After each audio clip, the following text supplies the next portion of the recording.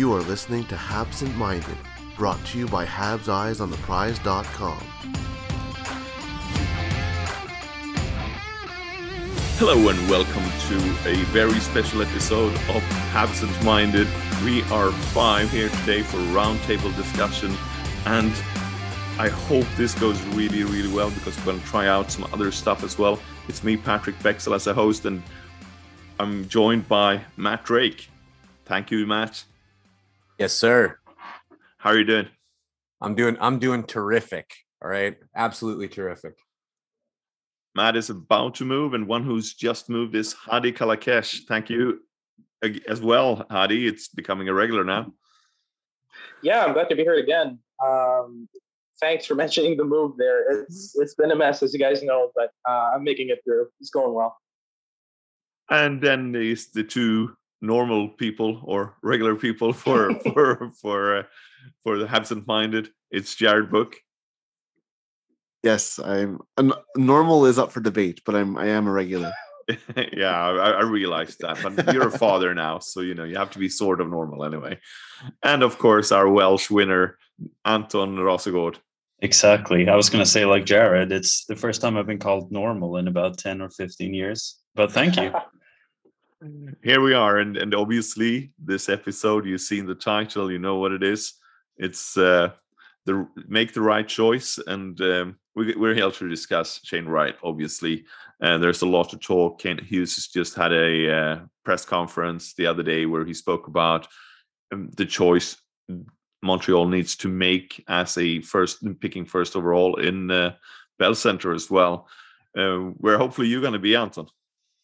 Yeah, I hope so. It would be great to. I mean, regardless, I'm going to be like in the area and in the vicinity and going around in my Ribbonsoin reverse retro jersey and just loving life.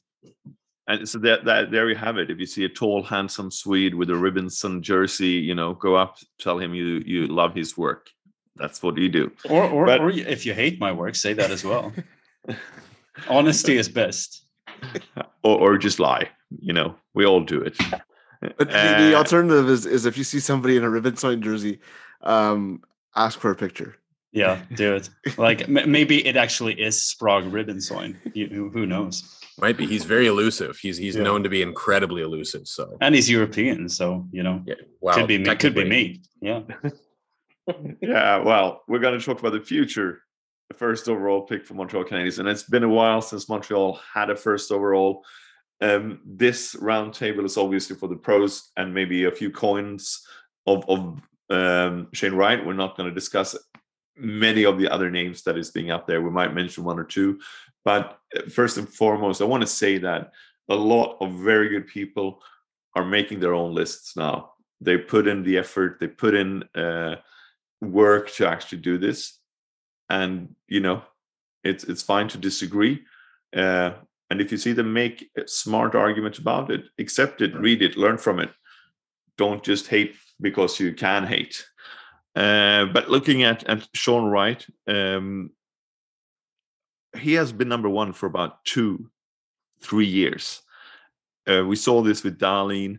It is tough to change that ranking because of history. He's had a little bit of a down season or flattened out season. So I'm going to start with his professional scout here, Hadi. What's your opinion on Shane Wright?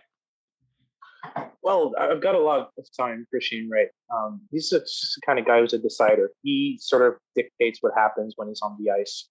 He reads plays extremely well.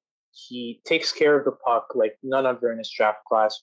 I don't think he's got the highest offensive, point potential in this draft, but I think he's going to be the most impactful player out of this draft, on a regular basis.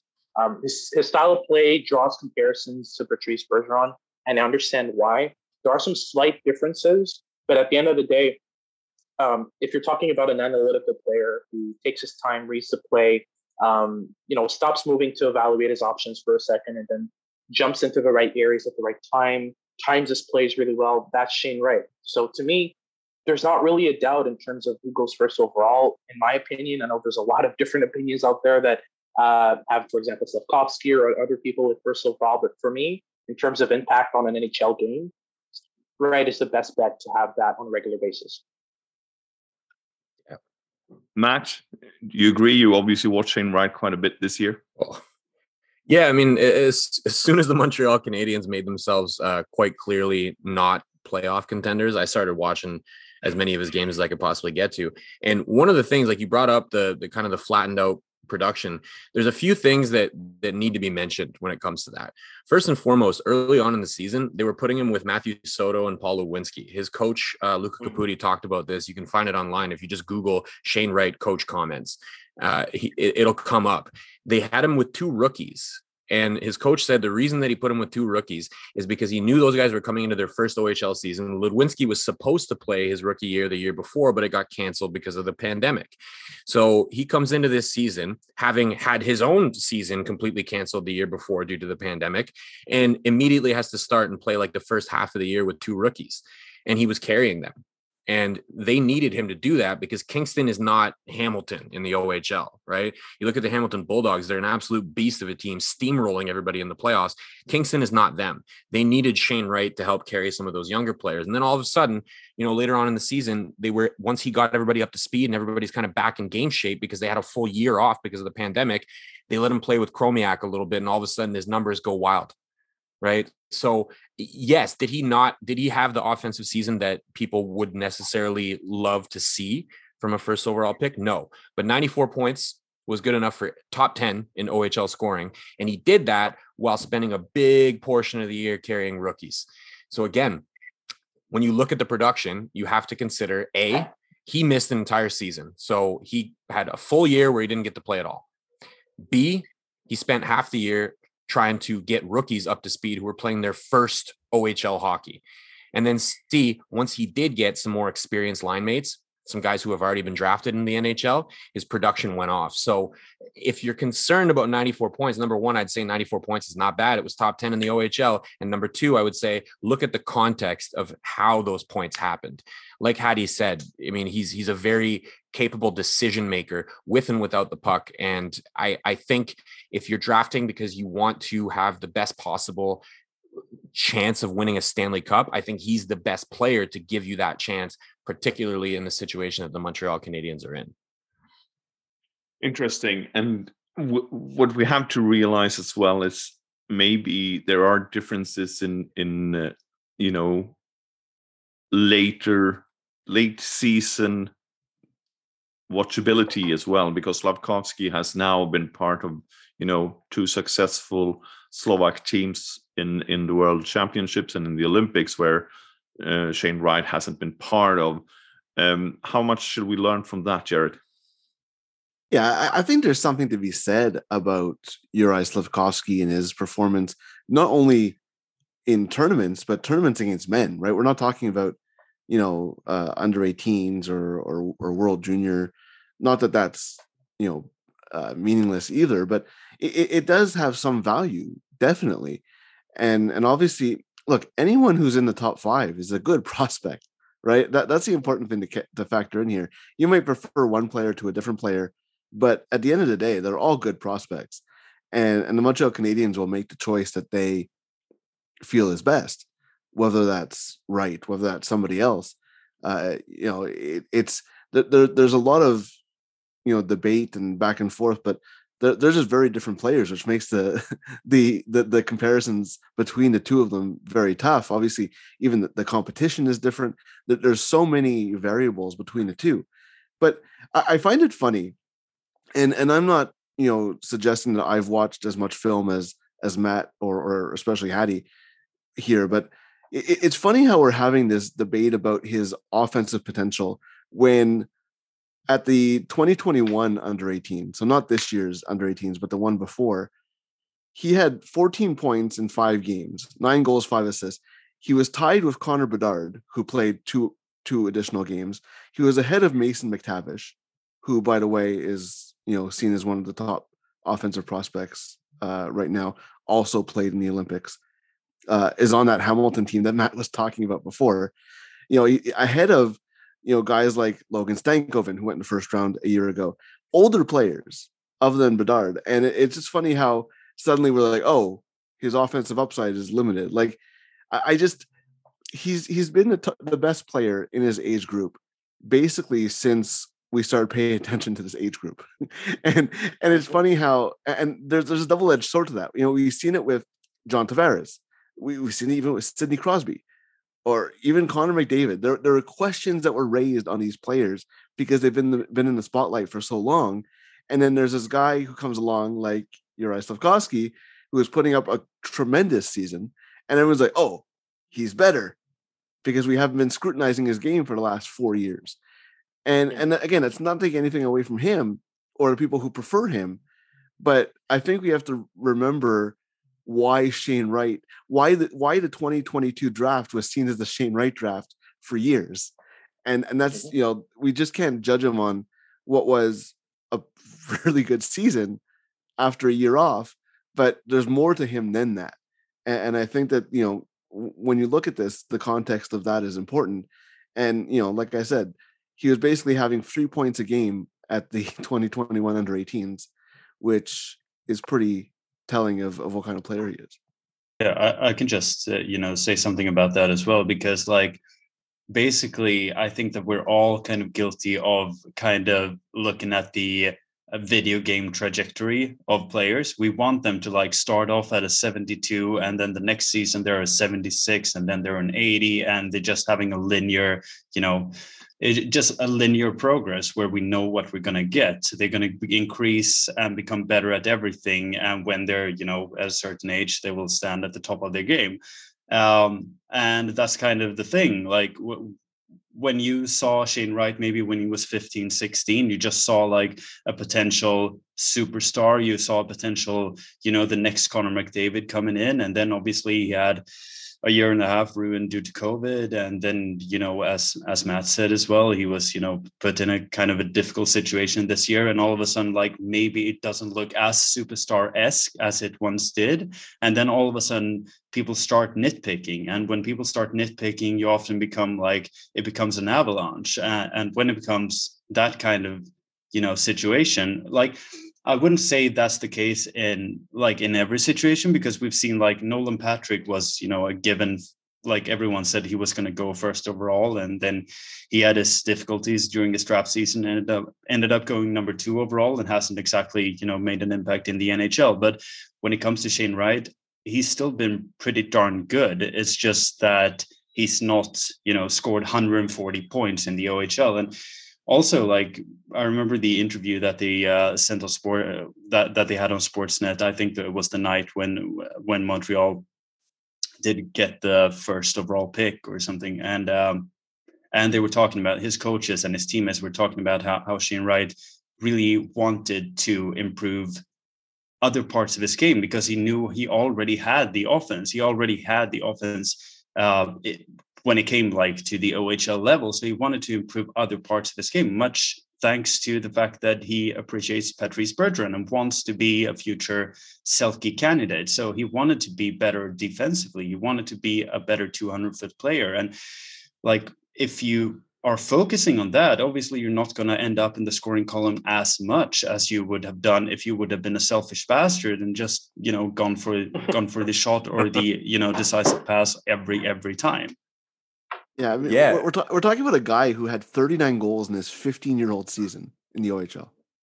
Yeah. In 58 games. Like, he led his team in scoring as a 15-year-old rookie in the OHL. And the leading scorer for goals in the OHL, if I'm not mistaken, I believe was Luke Evangelista. And he took like 200 more shots on net than Shane Wright did.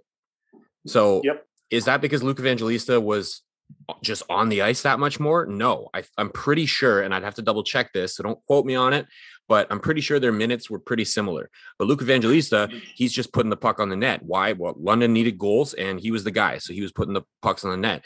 Shane Wright, according to his coach, and again, I'm speaking directly from what his coach says about him, he never complained about the fact that he had to play with those rookies. In fact, as Anton mentioned, he was focused on developing that 200-foot game because he idolizes Bergeron. So if you idolize Bergeron, what's the number one thing you got to do is get better at defense, right? There's not a lot. I mean, especially in junior hockey, in the CHL, everybody's focused on just let's fill the net, right? He was focused on how do we try to avoid other teams filling our net. There was another story, by the way, and this is kind of off topic and an intangible, but the GM, I believe, told a story about how one time they went on a bus trip and they get to the end of the bus trip and they're all getting off the bus and going into the hotel, and the GM can't find Shane Wright. He goes, "Where's Shane? I don't know where he is." And so he goes back into the bus to go check, and turns out Shane Wright's in there helping the bus driver clean the bus. Man, I know that character is a word that's thrown around pretty willy-nilly, especially by the Montreal Canadiens organization. But when you tell me that the captain of your team, the consensus number one overall pick in the NHL draft, takes time to stop and help the bus driver clean the bus at the end of a long trip, that's the guy I want. That's the guy I want, the guy who's focused on getting better at things that he doesn't feel like he's good enough at, and that's focused on helping other people, helping rookies, helping bus drivers. That's the guy you want. That's the guy who's going to show up and put in work with your skills coach to fix anything that you see in his game right now that you don't like. He's the guy I believe is going to actually put in the work to try and fix that.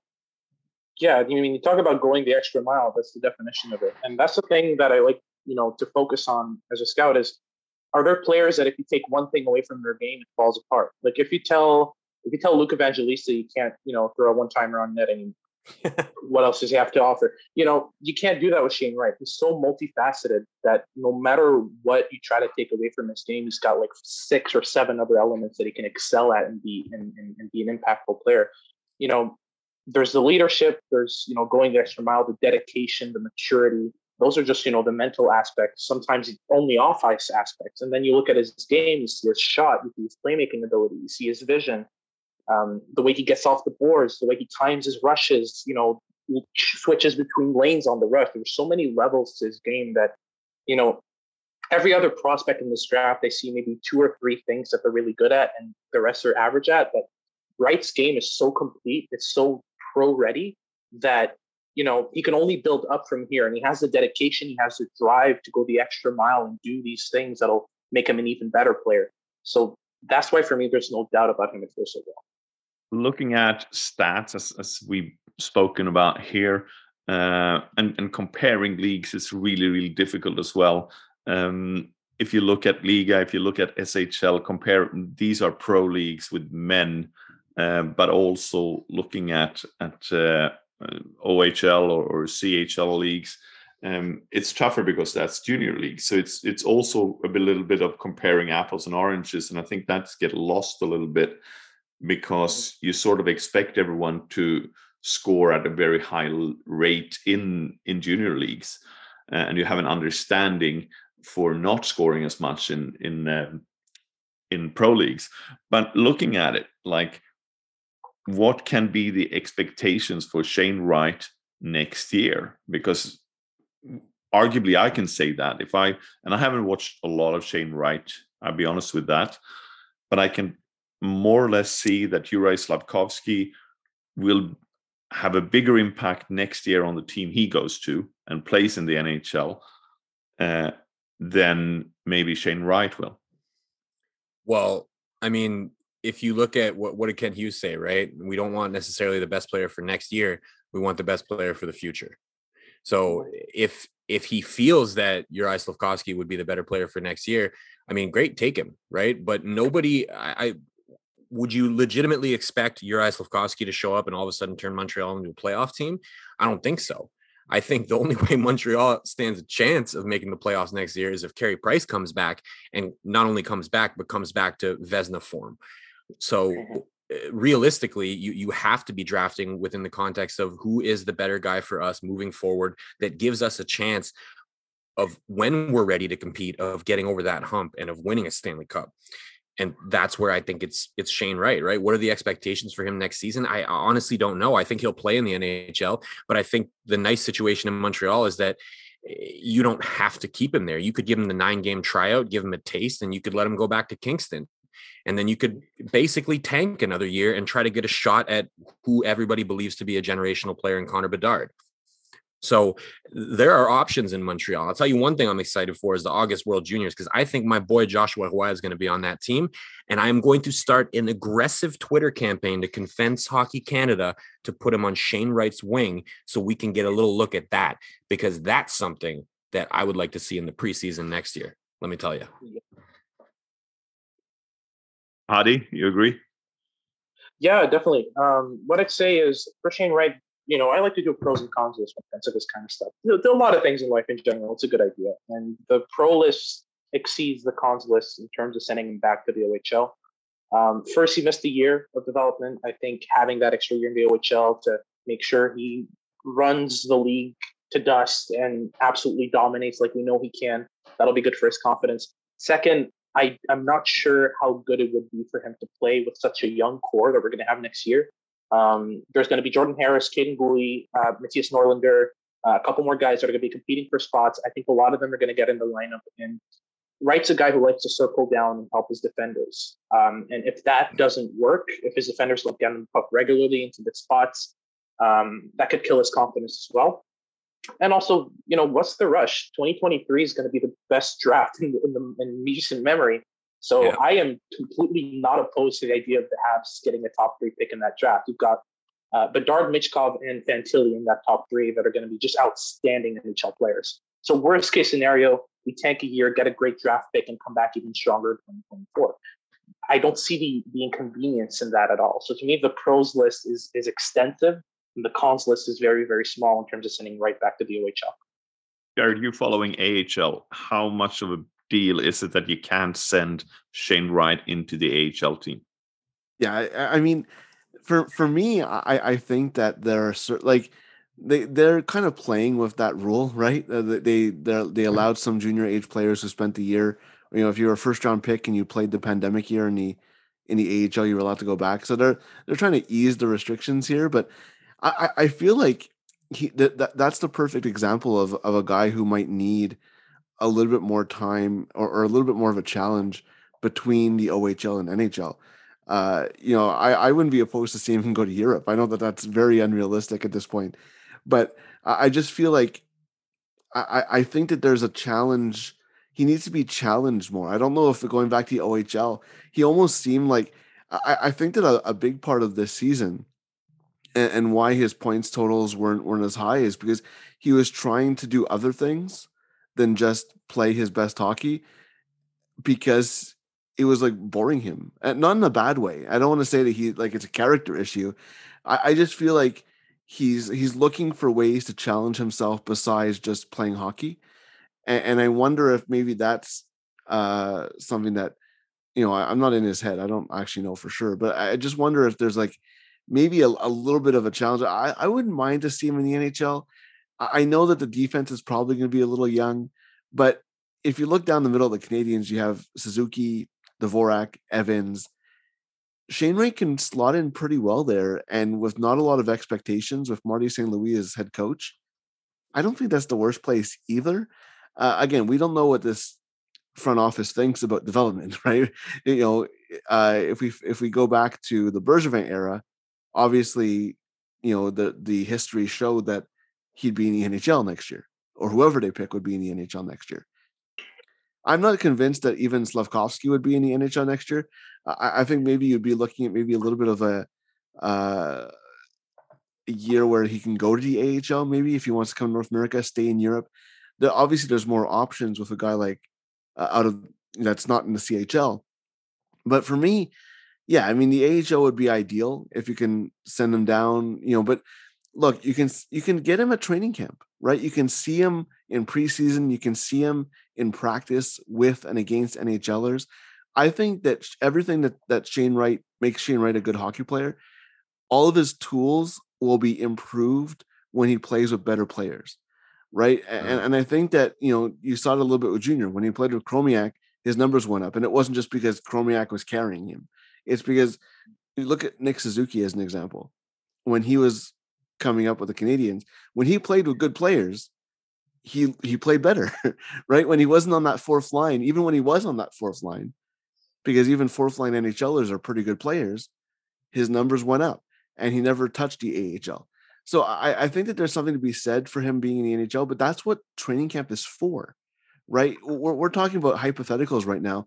Training camp gives you, and especially your preseason, gives you a little bit better idea of, is this person overmatched? Is this person ready to help us? What's best for development?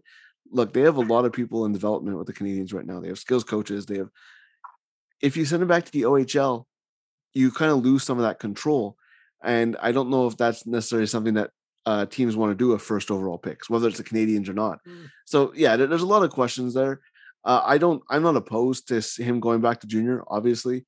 I'm not opposed to him being in the NHL. I think that the Canadians will make the decision that they have to make. And, we'll judge it once we see him on the ice. If that's the pick, who knows? Whoever the pick is. I think the argument, everything I'm saying now, the same thing applies no matter who they pick, unless they pick someone like Logan Cooley, who can't come to camps because he'll be in the NCAA. Anton. Yeah, it's just, basically, I think we're all kind of, what you say, like shell shocked or something from Jesperi Kotkaniemi and Alex Galchenyuk, obviously.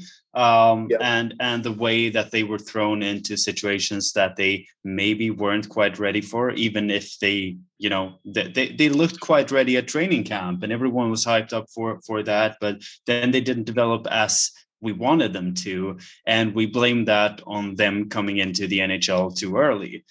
But it all comes down to the player, right? It's like we can't just automatically say that because this happened with these players, then it's going to happen with every player. Like, it didn't happen with Connor McDavid. It didn't happen with Jack Eichel when they came into the league. It didn't happen with Rasmus Dahlin. No, like, people could say that he would have benefited from another year in Sweden, if you want to, but it didn't happen to Austin Matthews. It did happen a little bit to, or quite a lot to Kaapo Kakko, for example. But no one saw that coming as well, because he looked very pro ready when he, when he was drafted. So, like, as Jerry said, we'll have to look at training camp. If Shane Wright comes into training camp during like August, September, and is, challenging Nick Suzuki, he's clearly one of the better centers on the team, or are you just automatically going to send him back to the OHL where he's clearly too good?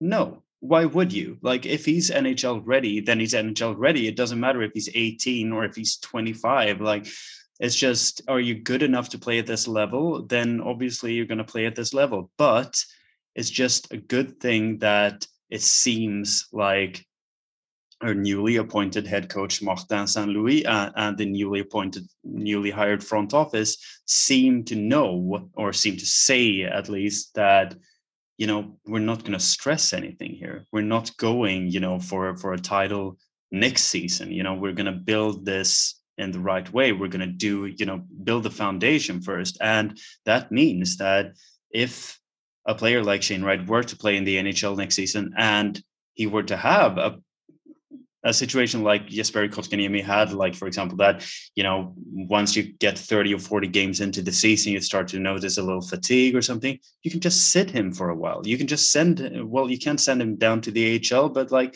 you can just sit him and he can just learn by just being there. It doesn't matter. Like, it's not something bad. He's still going to learn so much from just being in the NHL. And if they decide that he's not ready enough, then great. He's going to go back to the OHL and he's going to get all the support in the world from the organization. Like, obviously he hasn't had that in the past. He's had his team, he's had Kingston and his family and all those people around him and his agent. But now we will have an organization that will say, we want you to improve this to be ready for next training camp. We want you to be our, top 6 center starting 2023. And this is how we want you to do it. Jared. Yeah, I just want to touch on something that Anton said. And you mentioned Galchenyuk, Kotkaniemi. They both had really good 18-year-old seasons in the NHL, both of them. And I think that the issue with the Marc Bergevin regime in particular is that he kept on saying that the NHL is not a development league. And I think that the issue with what he said is that he was basically telling the truth of how he felt, because the NHL is not a development league. But development happens in the NHL. And I think that the issue with Galchenyuk and Kotkaniemi, and Ollie will die on this hill, is that the issue for them is that they didn't improve in the NHL. And that's on the organization. Because I don't think you can look at the numbers that either of them put up in their 18-year-old, 19-year-old, 20-year-old seasons and say they didn't belong there. And I think the issue is that they didn't improve. And that's on the organization not giving them the tools, because it's one thing to say, oh, it's not a development league, but you have to still understand that these players are still 18, 19, 20, even old. Like, look at Cole Caulfield last year, right? He's older, right? He's an older player. And it wasn't until he had basically a week at Wisconsin to basically just skate around to fuel Armia, where he came back and played well. And then the coaching change happened, basically one game after, and everything turned around for him.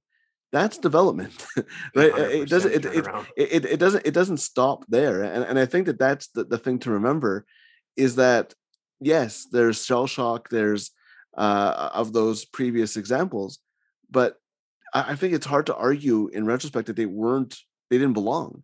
The issue is that you still have to worry about development, even if they make the NHL. It doesn't mean that they're done developing. And I think that was a major issue with those two in particular. Matt? Yeah, I mean, I want to circle back to what Hattie said, right? About the pros outweigh the cons and of sending him back to junior. And that is what I agree with. But that doesn't necessarily mean that you do it, right? Like, but that being said, we talked about, needing a challenge, right? He had a challenge last year with Kingston. That team had 10 rookies on it, right? And of those 10 rookies, I think 7 of them were 2005 birth year.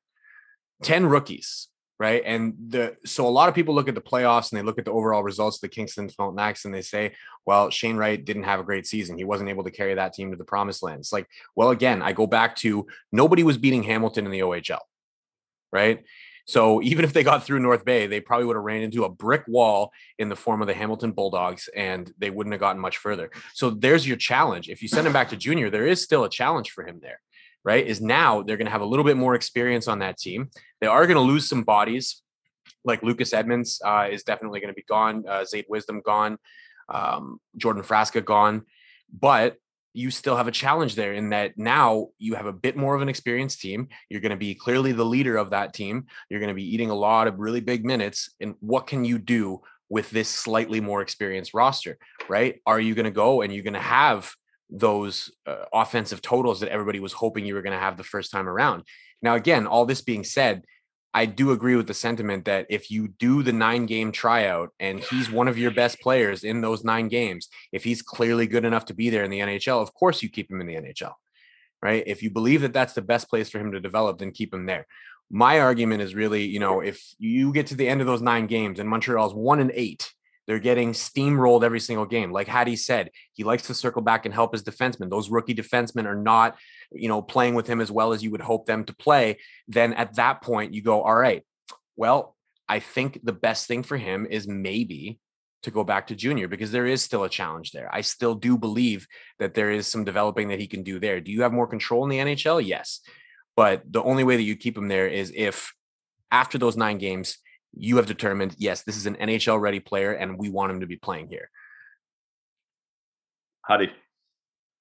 Yeah, I was just going to circle back to something that Jared said earlier about Bergevin mentioning that the NHL is not a development league. And I always found that weird because the mindset should always be progress. Every league is a development league because you're constantly developing everyone, not just your young kids.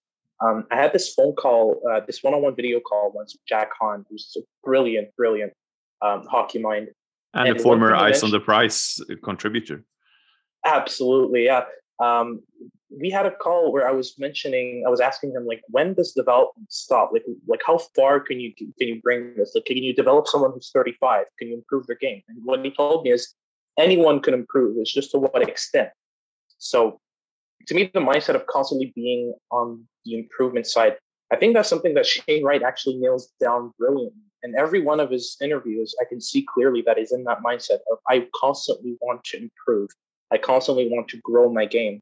And I think that that's a switch up that would make him translate to the NHL very well, because no matter what the mindset of the front office is, Wright's mindset is set on that. He knows that he needs to improve in every element. He always needs to be in that mindset and that it never stops. Even at 30, 32, 35, he's going to find ways to beat the age regression and adjust his game in small ways that translate well on the long run. Because I think that Wright there's a possibility that Wright reaches that John Tavares point where his skating just stops being good enough to keep up on a regular basis with plays. but I think he's going to adjust his games in ways, he's going to watch video. And especially with the new scouting, the new staff that they has brought in, I think he's going to be well surrounded to make those adjustments. And we're talking way down the line. I can just see that happening with him, where he constantly finds ways to slightly adjust his game in ways that translate well, even in the later stages when his legs start to give up a bit. He doesn't have as much upper body strength, the things that usually come with age regression. I think Wright's going to be a very good player for Verden. I have to toss out a question in general, and then Anton is going to get the word. But we're talking about shell shocked in regards to Kotkaniemi and other players, Galchenyuk, etc. But also, Hughes and Gorton hasn't really had. I mean, like, there are some standout players or draft picks that didn't go too well in New York either. Elias Anderson, one of my favorite players, because of having interviewed him and seen him play for so long, and see his dad played even longer, and obviously Kravtsov in Russia. Can we be confident that they have learned from their mistakes? But I'm going to give Anton the chance of continue with his train of thoughts that he had before I asked that question. You others can think about it.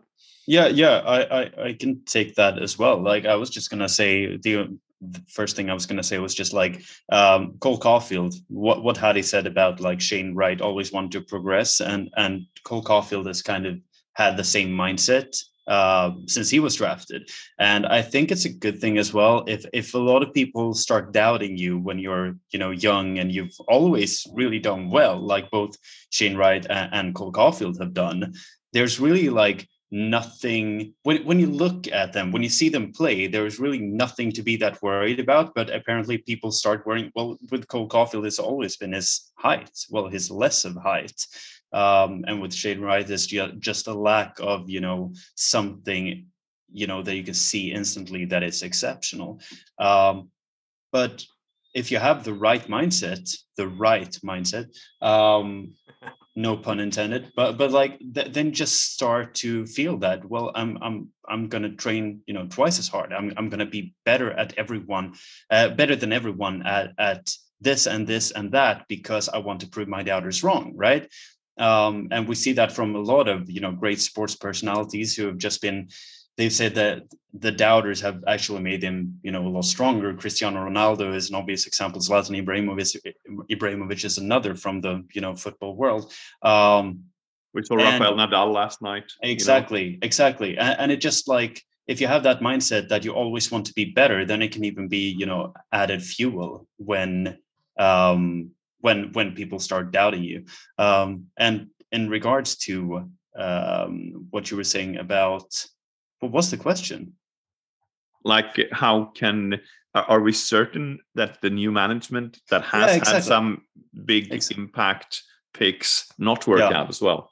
Exactly. So that's mainly Jeff Gorton, because obviously Kent Hughes has never been in a front office before. But like, I hope, and what we've seen in this short time from Jeff Gorton, he seems like he's a reasonable GM. He seems thoughtful. He seems like, also we've seen to some extent that it may have been something with like the whole Rangers farm system hasn't, it hasn't worked out as well. We see it with Nils Lundqvist now as well. Like talented players who have just not worked out there.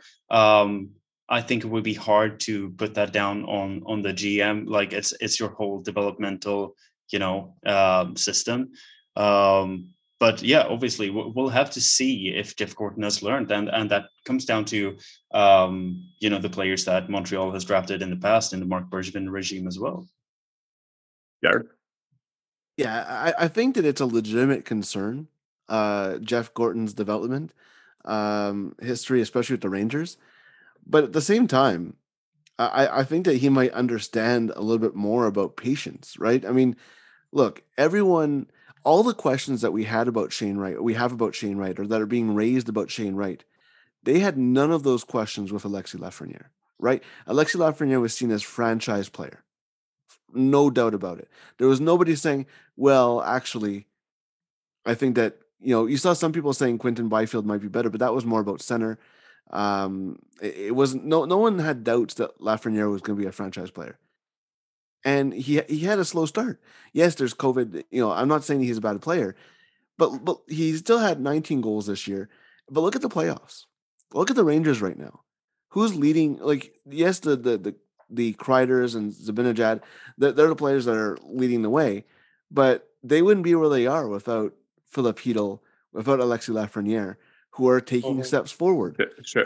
First stroking. Well, yeah, obviously him. Yeah, I mean that's I'm talking about forwards here because there's no problems with his development. If you want to talk about development, that's a success story for Jeff Gorton.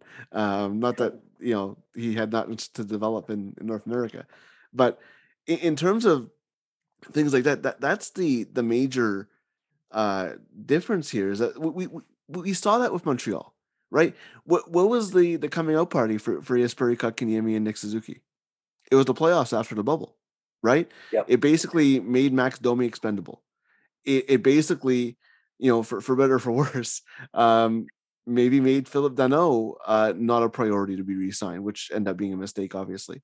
But what happened was that was the step forward that they needed to take, and they did. And I think that you're seeing that with Lafreniere and Hedl as well. So yeah, is Gorton's history a concern? Yes. But just like we expect players to develop, I think that we could also expect management and executives to develop. And I think that he is aware of the shortcomings. I think he's also aware of what worked, considering the team that fired him less than a year ago or about a year ago is now in the Eastern Conference Finals. But I think that there is a concern, but I think that there's also something to be said about development of, we look how many coaches have done better in their second jobs than their first ones. And I think that there's something to be said about learning from your mistakes as an executive as well. Development doesn't look like Hattie said, development can happen as a player in the 30s, and development can happen in executives as well. And you have other people involved, right? You have Adam Nicholas, who was hired, who wasn't obviously in New York. You have Kent Hughes, who wasn't in New York. Marty St. Louis, who was obviously a key to this whole development as well. So there's something to be said about surrounding yourselves with a development staff. And, a lot can be said about how, Gorton wasn't the head of hockey operations. They had John Davidson there. And obviously an owner in New York that is maybe not as open-walleted as Jeff Molson is right now in terms of hiring people. So, just at New York Knicks fans about how they feel about James Dolan. But I feel there's something to be said about having the ability to build an operations department like you want to. Chris Boucher as assistant GM in terms of analytics. There's a lot of people involved that weren't in New York. And I think that that's something to be, look, we're going to judge this front office based on the results. As of right now, there's not really much to go on except a lot of pretty good trades and a lot of really good hires. So, and some lottery luck. So all those three things, it's been a success. Where they go from here will obviously have to be evaluated on a case-by-case basis. But yeah, it's something to be aware of, I think. But I don't think we can say, oh, that's what's going to happen in Montreal. The development is not going to be good because the Rangers' development has not been good. I think that's a little bit too simplistic. Well, speaking of success, you mentioned success. You also mentioned Boucher. Boucher is also a former Habs Eyes on the Prize contributor. So I just want to mention that, our decade-long plan to take over the Montreal Canadiens organization is working very well. You guys can expect me to take a job working at a hot dog stand in the Bell Center next year, maybe. But to talk about learning from your mistakes, I think there's also something to be said for learning from other teams' mistakes. So you could look at the Rangers situation and you could look at that, or you could look at mistakes that people didn't make, right? So one of the comparisons that keeps getting made, and I do not want to say that Shane Wright is Austin Matthews, and I do not want to say that Juraj Slafkovsky is Patrick Laine. Now, I think both teams who are picking 1 and 2 would probably be pretty happy if that turns out to be the case. But the comparison I want to make is I got Patrick Laine's stats open in front of me. When you look at that season, his draft season was pretty damn impressive.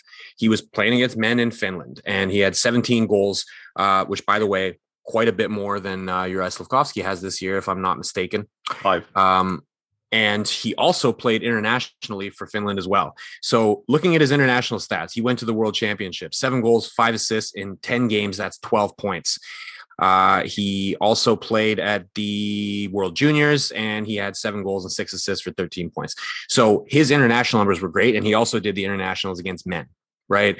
So when you looked at that, what did you have? You had a center who looked like a very complete player. I think he probably definitely has more offensive upside than Shane Wright, but let's put that aside for a second and say you had a complete player in Austin Matthews as a center, or you go the other way and you go for the big winger that can score.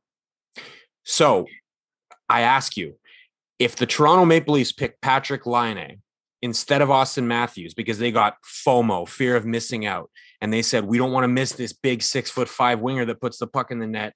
If they went in that direction, how do you think the Toronto Maple Leafs organization would look right now? I'm going to go ahead and say everybody involved is fired. I'm going to go ahead and say they don't even have the level of success that they've had so far. Now, we all know they can't win a round in the playoffs, but you know what? It's never going to happen. So what would they look like right now? It would have been a massive mistake, and it would have been born of what? Fear of missing out. So the point I'm trying to get across here is learn from that mistake they didn't make. Don't get FOMO and go after the big winger who's putting some pucks in the net. Because yes, I do think he's going to be a good player. I think a lot of the points that have been made about him maybe being a little bit more NHL ready than Shane Wright, and maybe he's going to be a better contributor next year, are correct. But listen to your gut. Listen to what Kent Hughes said. We want the better player for the future. That's probably going to be Shane Wright. I believe it's Shane Wright. I think they believe it. And I think that's the decision they're going to make. Learn from mistakes that weren't made, as well as mistakes that were made. Mm-hmm. Hadi. Yeah, I was just going to add to something that was mentioned earlier, but real quick on that, Patrick Laine actually almost went first overall. There were genuine discussions in the sphere going like, okay, maybe Matthews is not the first overall guy. And now with hindsight, it looks absolutely ridiculous because you can see how, by far and away, Matthews is a better player of the two. But to circle back to something we said earlier about Jeff Gorton and how development can happen in front offices, I think the main connective line between players and front office people in terms of development is habits. Having the right habits is what builds better development. Shane Wright has great habits. You can see it anytime he speaks to anyone, anytime he hops on the ice, the habits are there. And Jeff Gorton, for all the things that went wrong in terms of players and picks that he's made, he's got good habits. He does not hesitate to trade up when there's a guy he really wants. That's a good habit because the drop off between 10 and 20 and then 20 to 30 in terms of draft picks is very steep. It's exceedingly steep. So that's a good habit to have if you're a guy who has the decisional power to trade up in a draft and you have picks to spare. I think the Habs are in a perfect position to do that this year. We have quantity galore in the pool. Trust me, I know. I've been covering way too many guys this year. We've got all the guys we want. We've got them. It's just the quality that we're missing. So if we trade up, let's say we trade the picks 27 and 33 for, I don't know, pick 17, 16. Let's say Frank Nazar, by some miracle, is still available.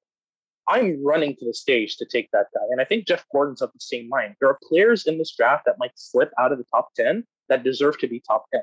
To me, I might shock people with this, but I think Frank Nazar might have the highest point potential out of this draft. He might just be the highest producer out of this draft. If there's rankings that have him in the 20s. So it wouldn't surprise me to see him available at 15, 16. If Gordon's comfortable trading up for that pick, I'm comfortable trading up for that pick. I mean, there's a lot of options when you have that many selections this year and the next. I think we're going to see a lot of trade ups this year. And to come back to habits, that's a good habit to have when the drop off is so steep. How many 20 to 30 guys either don't make the NHL or make it in a bottom 6 role and a third pair role? We've seen that happen a lot. So I wouldn't be surprised at all to see that from Jeff Gorton this year. Hadi talking about habits. Yeah. Matt. I wouldn't be surprised to see that. I wouldn't be surprised to see them trade back either. I mean, obviously this is a new administration, but they've had success trading back in the past. I mean, look how they got Joshua Roy, right? There's a lot of guys who stand to slide this year. Like Nazar, I don't know if he could slide to 26. I don't know how you feel about your integrity, Hattie. Maybe you could poison the well a little bit and write some articles and say how terrible he is, and we try to push him back to 26. And but who knows, right? I think there's a few guys that could maybe slide. Like Jagger Firkus is another guy. He is probably gone at 26. But if you go back to the Cole Caulfield draft, I mean, when I was looking at that draft, Cole Caulfield was the guy I hoped would slide, but I was like, he's going to be gone. We're not getting him there. And then we did. So this is another draft similar to last year, where I think some guys are going to slide undeservedly because their production is skewed. You're not getting the production that you may have gotten if they got that extra year of development, right? Again, I talked about it with Shane Wright. He missed an entire year and then he had to come in and he had to play with rookies for the first half of the year, never complained, worked his ass off. Then he got some higher end line mates that are already drafted in the NHL and his production took off. And you saw what he's able to do when he's playing with players that are more up to what he's capable of doing. Right. And there's going to be other players in this draft that are in the same boat, right? That didn't get, they had an entire season canceled. For most of those guys, it was their sophomore season. So it would have been their second season, or some of them, it was even their rookie season that they missed. So they're basically playing their draft minus 1 year right now. That is going to change some opinions because people are going to look at the production and they're going to go, okay, I'm dropping this guy on my list because he didn't do what I thought he was going to do this season. And they don't necessarily look at the context. It's what have you done for me lately? And if the answer is he hasn't done enough for me lately to pick him, then he drops. So there is a possibility some of those guys, maybe Nazar drops a little bit and then you trade up because you really like him and he's available at a spot that you can reasonably make that trade for with the picks that you have. Maybe Jagger Firkus drops and you get him at 26, which I think would be highway robbery almost. There's going to be stuff like that. And as a result, you can either trade up or trade down. If you're smart with it and you get the right value for the trades that you make, then you could still end up with some really good players. It's also, as you all mentioned here in regards to the draft, there is the situation, as we saw with the Cole Caulfield draft and really started the fall of Cole Caulfield, it was Montreal taking Moritz Seider. Great pick. Let's be honest about that. But he wasn't predicted in going in that area. And that caused a mayhem to go for every defender that was left on the board. Montreal took Moritz Seider? No, Detroit. Damn, I'm pissed off now. Like, where's our Seider? Yeah, it's past midnight here, so yeah, I make mistakes. Me too. But I mean, yeah, like Detroit took Moritz Seider, and that started a snowball effect of going off for different defenders, and I can see that happening here, especially because there are no defenders to take except for Nimitz and Jiricek. Well, Noah Warren should go third overall for sure, guaranteed. but yeah, it's there are these intangibles that goes on in the draft and create sort of a group think and group dynamic. So it will be interesting to see, because there are some really good players in this draft that will fall for certain for reasons unknown or reasons that Matt and Hattie just spoke about. Jared, you want to push in here as well?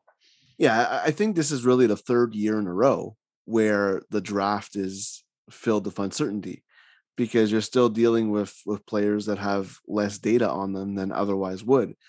And I think, going forward, you're going to, I think this is really the last year, hopefully, that the pandemic will affect these players quite a bit. But you have most of these guys who missed their 16-year-old season, some of them 17-year-old seasons, some of them missing part of their season before that. So this is really another year where the data is a little bit skewed. You have, scouts that haven't traveled to see some of these players as much.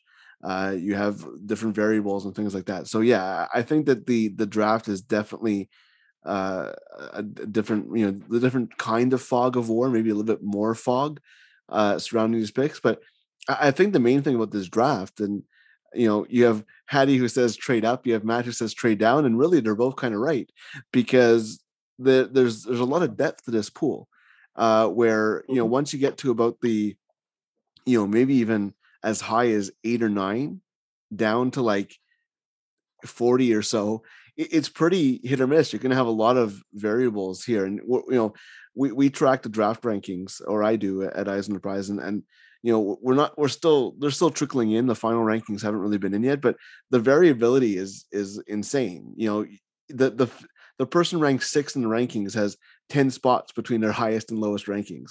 In the top 10, you're seeing 15, 20 spots between their best and bottom rankings. And I think that's what you're going to see among teams too. So, you talk about guys like, Furkis and Nazar and all those guys. There's going to be a lot of guys that are going to be falling because other teams like other guys more. And, you look at guys like, Marco Kasper can go anywhere from top 10 to, end of the first round. And, I think that he's had a coming out party a little bit at the World Championships as well. So there's a lot of depth to this pool. And I think that having there's something to be said, obviously, for having the top pick, but the Canadians also have a quantity of picks as well that they can play with. And they don't need 14 prospects of this draft. They can afford to maybe have 3 or 4 and use some picks to move up. So yeah, I think it's going to be a very interesting draft. And obviously the intrigue at number 1, we're probably not going to have an answer until maybe a few days before the draft, when the Canadians decide they want to start selling jerseys to people before they announce the pick. Obviously they have that luxury where people can, get their tickets for the draft, walk in and get their jersey already. So I think that we probably will know a few days before the draft. But who knows? Maybe they'll trade the pick. Who knows? I'm going to call this short now, and I'm going to finish off with a question for each of and every one of you. Who will Montreal pick at number 1, starting with Anton? Shane Wright. Hadi? Shane Wright, no doubt about it. Matt? Noah Warren. Oh, come on. Shane Wright. Come on, it's Shane Wright. If it's not Shane Wright, I'm going to be upset. I'm sure it's you got to be that meme on Twitter. Then, all right, cool. Jared, we're setting this up to have a lot of reactions like Kotkaniemi lady in 2018, where people are just going to be like completely shocked if they don't pick right. No, I think it's going to be right. I don't think it's necessarily a bad thing if they don't pick right, because they know they can't screw this up. So they'll have a lot more data than I do. So there's a lot of good players they could pick. I think they're going to take right. But I wouldn't be shocked if it's somebody else. But the important thing is there's no bad thing. That's basically, calling, highlighting every possible move, isn't it? Like it is just saying, well, it could go this way, it could also go that way, right? And if you it could.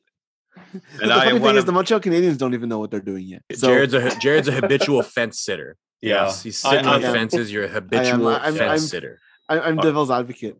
I almost thought that Matt would consider Jordan Dumais as first overall. Hey, look, my boy Jordan, we're getting him, but we're getting a steal, my friend. I'm beating the drum. Jordan Dumais is terrible. Nobody pick him. You don't want to pick him. Nobody pick him. All right. And if you don't want to buy the jersey from Montreal Canadiens, our friend Andrew Sadanovsky has his own t-shirt shop where you can buy the Make the Right Choice t-shirt. So I'll put a little ad for that as well. I was one of the guys that said that, Laine was close to going first overall in regards to Matthews. I'm going to just finish on that note that, I think that development was maybe a little bit off as well. But as final thoughts, I also think that Shane Wright is the pick to go, and I expect Montreal to take that when the time comes. I'm surprised nobody said Jack Hughes. Thank you guys for joining us, both listeners and obviously the expert panel today. We'll be back for more draft coverage for sure. We will be back for maybe a reaction on the official hiring of Martin St. Louis, and I'm sure Jared will have something for the AHL playoffs where the Rocket are going on a tear and hopefully brings it all home. Thank you.